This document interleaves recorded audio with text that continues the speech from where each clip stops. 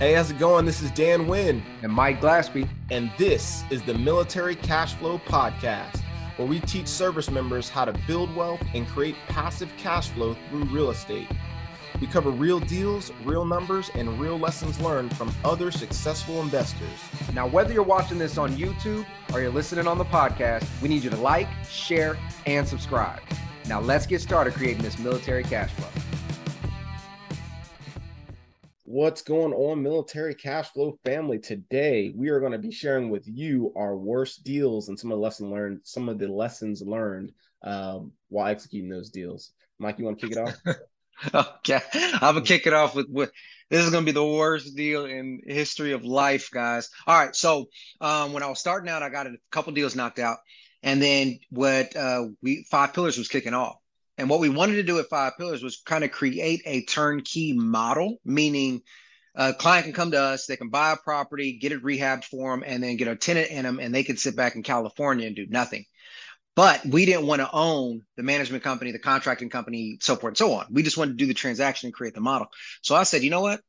I'm going to buy a turnkey property from a reputable turnkey company. And that way I can see how the process works, and then we can just rip off and duplicate. So we went ahead and did it, or I did it.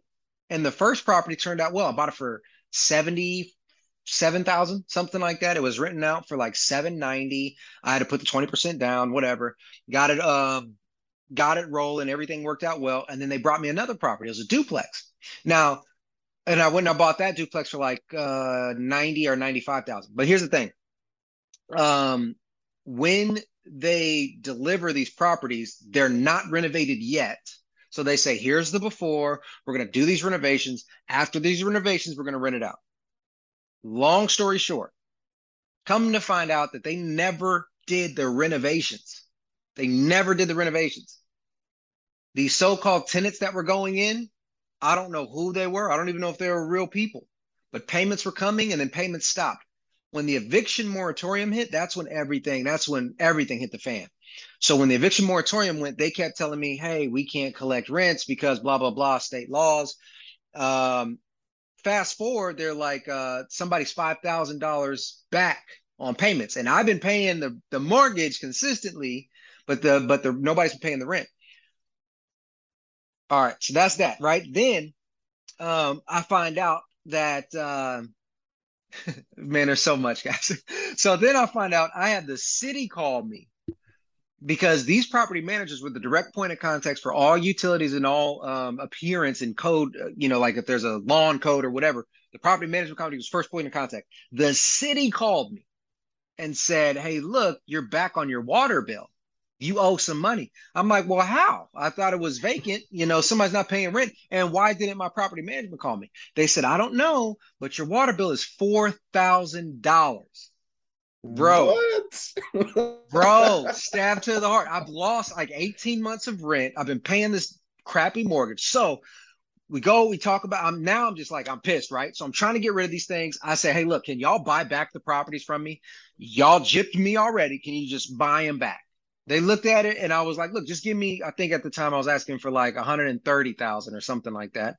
Or 140. I don't remember. But they were like, well, we'll give you 30,000 for this one that you paid 70,000 on. And I was like, cool, well, just give me 60,000 on the one I paid 90 for. It was like, we'll give you 45. I'm like, you know what? Okay, fine, I'll take it. I just want to get rid of it. They put me on a contract for 30 days. On the day of closing, the attorney still hasn't gotten the paperwork. They haven't contacted me. They called me the day after closing and say, hey, man, we can close it, but we need to offer you now 30. I'm like, bro, y'all now trying to strong arm me. So I push them to the side. I go find somebody that wants to buy them, but now we got to do property inspections. I get the property inspections back. There is the duplex, not renovated at all. It looks like a complete abandoned property. Mold, rats, roaches. Nobody's lived there for years. And then on the bottom duplex, on the bottom unit, there's a note from the property manager that was dated. Oh, God, I don't even want to tell you what day it was, but it was really, really recent. After all this blew up, I said, hey, forget y'all. I don't even want your money. After that date, they put a notice that said, hey, tenant, you're $5,000 behind. This is your 5-day notice. Man, what you Yeah. mean? Wait a minute, you Oh, got so wait, were these properties in Fayetteville or were these somewhere else? Because I'm nope. curious, like They're completely out of state. They that's were why in I was about to say it yeah, was like, what? Yeah, okay, go ahead. yeah, completely out of state. Yeah, if they were, that's a lesson learned. I'm okay with long distance real estate investing. I really am. But they played me. And so now I learned some lessons from that. But it was all the way in Illinois. It was in Illinois. And like I said, they were doing good at first. Then they stopped, and that's when I was able to pull back the curtain on their ass. You think So they were long like, story. you think they were Yeah, go like ahead. buying or robbing Peter to pay Paul? Basically, like they would sell, like you, like they sold you that, or you bought the single family, right? And they got probably a cash lump sum from that. But you said Yep. at one point the duplex was paying you money, right? Yeah, it So was. so I'm assuming they maybe took some of that money and started paying you down just Yep. to And faked so a tenant in there, and something had to happen because there is no wow, way that that was man, inhabitable. You know what I mean? wow. So now I'm trying to negotiate to sell it. Bottom line is, no, the utilities, after I was starting to do this inspection outside of the property management company, I found out that I owed over $12,000 or almost $12,000 just in utilities, electric and water on both the properties. This is Jesus insane, bro. So Christ, I'm going to man. be at a loss of close to $100,000 or more if I can get these damn things offloaded. So that by far So, the worst deal ever. do you end up having to go through lawsuit or anything like that? Man, I tried. But here's the thing, all the attorneys in the area know that company. They know them. They know that they're shitty. But for some reason, they have some sort of corporate veil protection around them that the attorneys are like, look, man, there's a statute of limitations thing. This has been brought up to for them several times. We're kind of out of our scope. Our hands are tied. We can't really help you. I'm Is like, the so owner someone famous that I would know? The reason why I asked that because this sounds very very familiar. Like a person that moved to like the dude just moved like not too long. Yeah.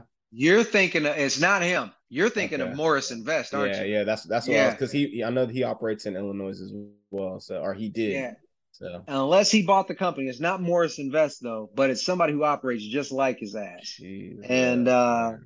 they're shady as shit. And if y'all want to know their name, I've already left several bad Google reviews, better reviews, Yelp reviews. So you guys can go see it. Be sure to read reviews. But if you guys want to know, just hit me up in the comments. I got no issues fucking telling you, man. They played the hell out of me, and then they play me every time. And on top of this all, guys, I've reached out several times and I've asked them via email and phone calls, hey, can we get something started? They never pick up my phone calls and they never respond to my emails. Not the property management. They never fucking respond. I got all the email traffic to prove it.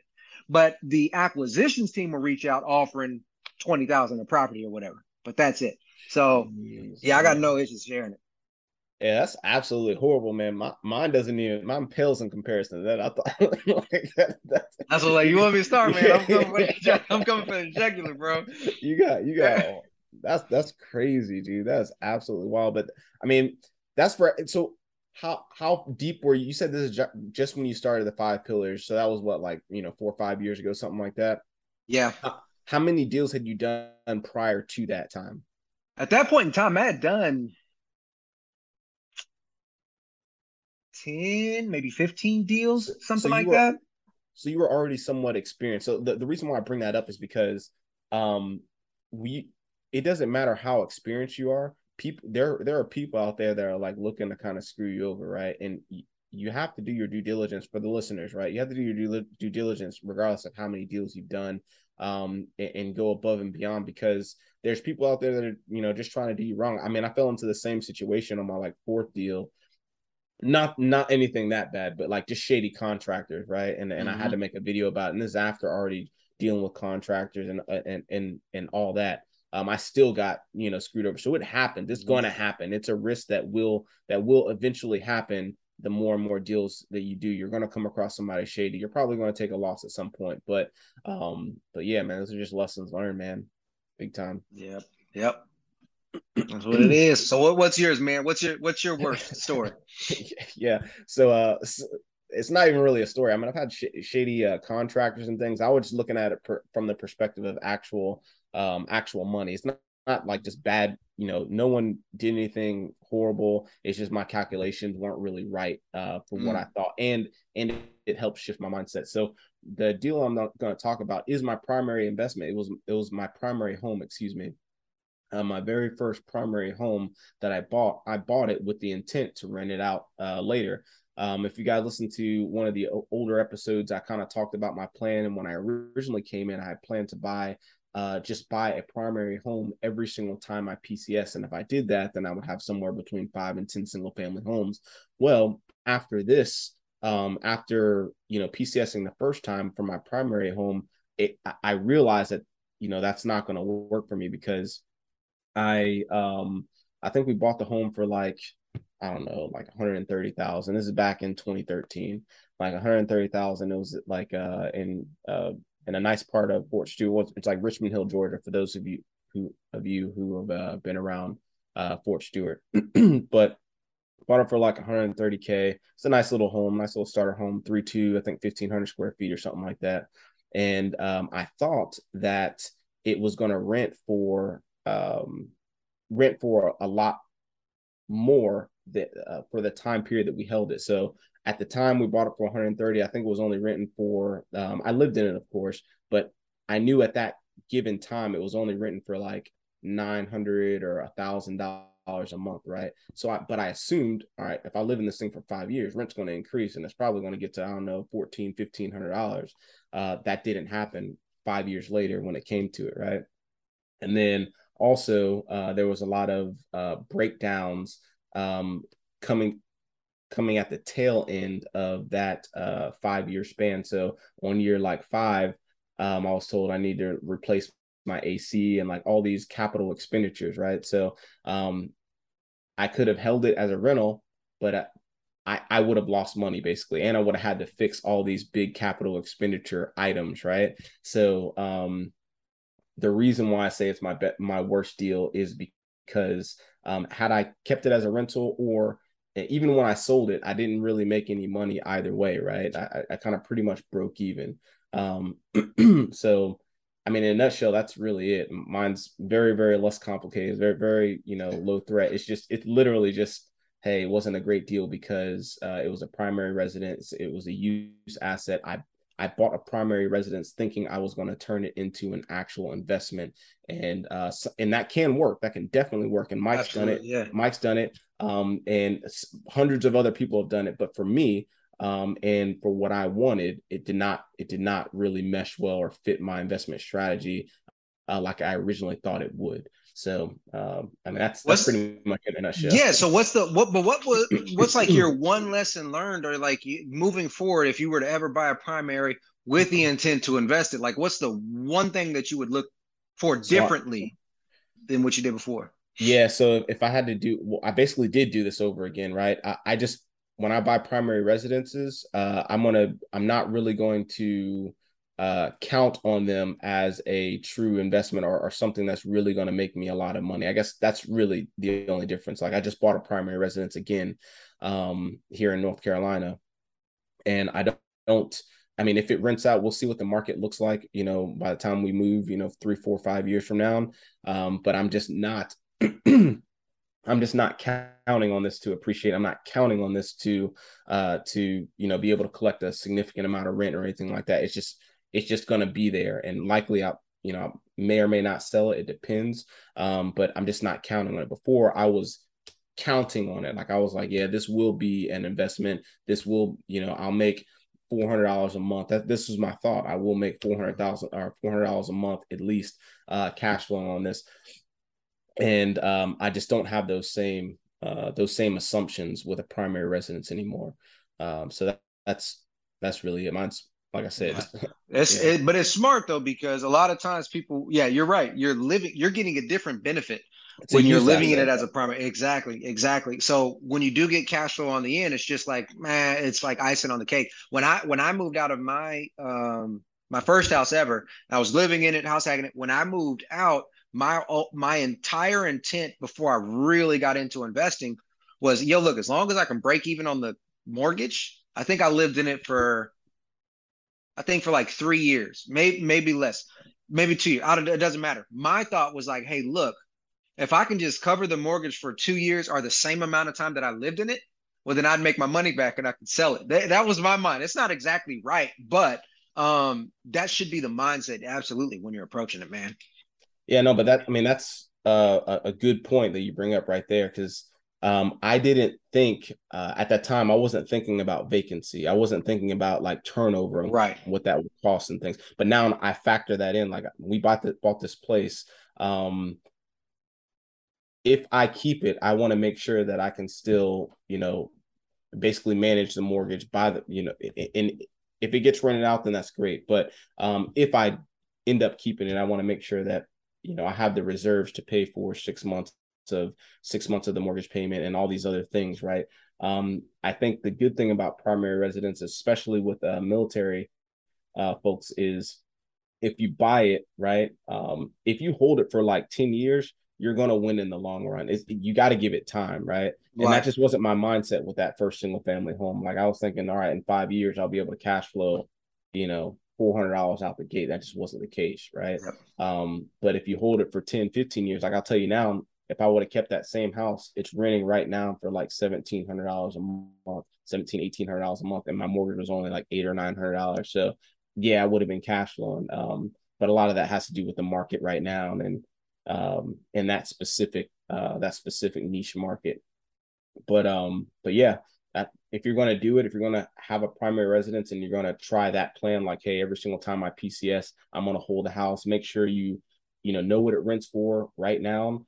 I would be very, very conservative on how much you think it's going to really bring in, right? And make sure you have the reserves and to hold it for a long term. And then three, just make sure you hold it for a long period if you really want to see some true appreciation value, or you want to see some true cash flow. It's going to take time for the rent to slowly increase in whatever market you're in. So Absolutely. yeah, man. But that's the worst deal for me.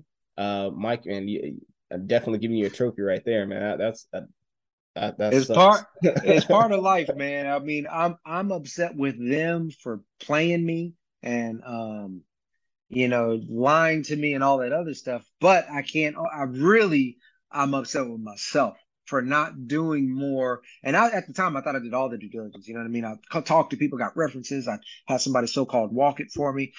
It is what it is. It's lessons learned. So, What did moving what? forward, yeah, So wait a minute. You said you had references and you had someone walk it for you. Like, were they just shady as yeah, well, or like how did that yeah. work? So the references were given to me by the property management company. And the person who so-called walked it was somebody at the property management company coordinating. You see what I'm saying? And So they it's worked like, hand, and they worked hand in hand. The people that you bought it from recommended the property manager and the property exactly. manager. So Exactly. they Well, they the were person I bought it from is the property management company. It's like okay. that's a true turnkey company, does the purchases, the renovations, the property management all in-house. So they got acquisitions, a renovations, and a management team. And yeah, man, it was just a spider web of deceit. Not no, man, but it's all good, man. I mean, moving forward, I know to go outside the sources. I know to go to forums. I know to go to shit bigger pockets. I know to just ask people, um, what's the real deal? And I know what kind of questions now really to kind of pierce it. Was that your Like, first out of state property? and that was the first out of state company I played with. But good news, I went to a different out of state guy that I was connected through a mutual friend, no affiliation, always a good thing. Saw his whole thing, and he was just starting. And his whole thing was like, look, man, I know this area. I know student housing like the back of my hand. I've just started a property management company, but right now I'm just managing mine and a handful of others. I said, well, look, man, my buddy, he showed me the checks. He's getting paid. So show me what you got. He was like, yeah, you can buy this one for 30,000, put 30,000 in it. We could rent it out for X amount. I think it was like 1,500. I said, what? So I can put in today. I can put up 60,000. I get 1,500 a month. He was like, yes. I was like, let's try it. So boom, we tried it. No lie. The renovation took maybe 2 months. And then he was like, oh, it takes maybe another month or so to book because it was student housing. That was the secret. And he leased out every room. And then boom, that check came in. I said, damn, man, you got another one? He was like, yeah, here goes one right here. 30,000, 40,000. It rent out for 1,800. Hell yeah. And I was like, what else you got? He was like, I got a 5 unit over here. Technically, it's a 10 bedroom. It can rent out for this much. So I got another 15 units. Oh, I'm sorry. No, another 10 units. I got another 10 doors, several other bedrooms, put it that way. Yeah. But that I'm cash on those three. I cash flow $7,500 a month. Cash flow. You see what I'm saying? And guess what? It's still in Illinois, right? Which is crazy, Yeah. but a whole different city, whole different company. So out of state is a very, it can be a good thing. It's a viable option for sure. You just got to do your due diligence, man. Yeah, big time, man. That's an awesome story. So for you guys out there, those are some of our lessons learned, some of our worst deals, and hopefully you guys can get something out of that and take some lessons learned yourself and apply those to your deals as well. With that said, this is Dan Wynn And Mike Glassby signing off.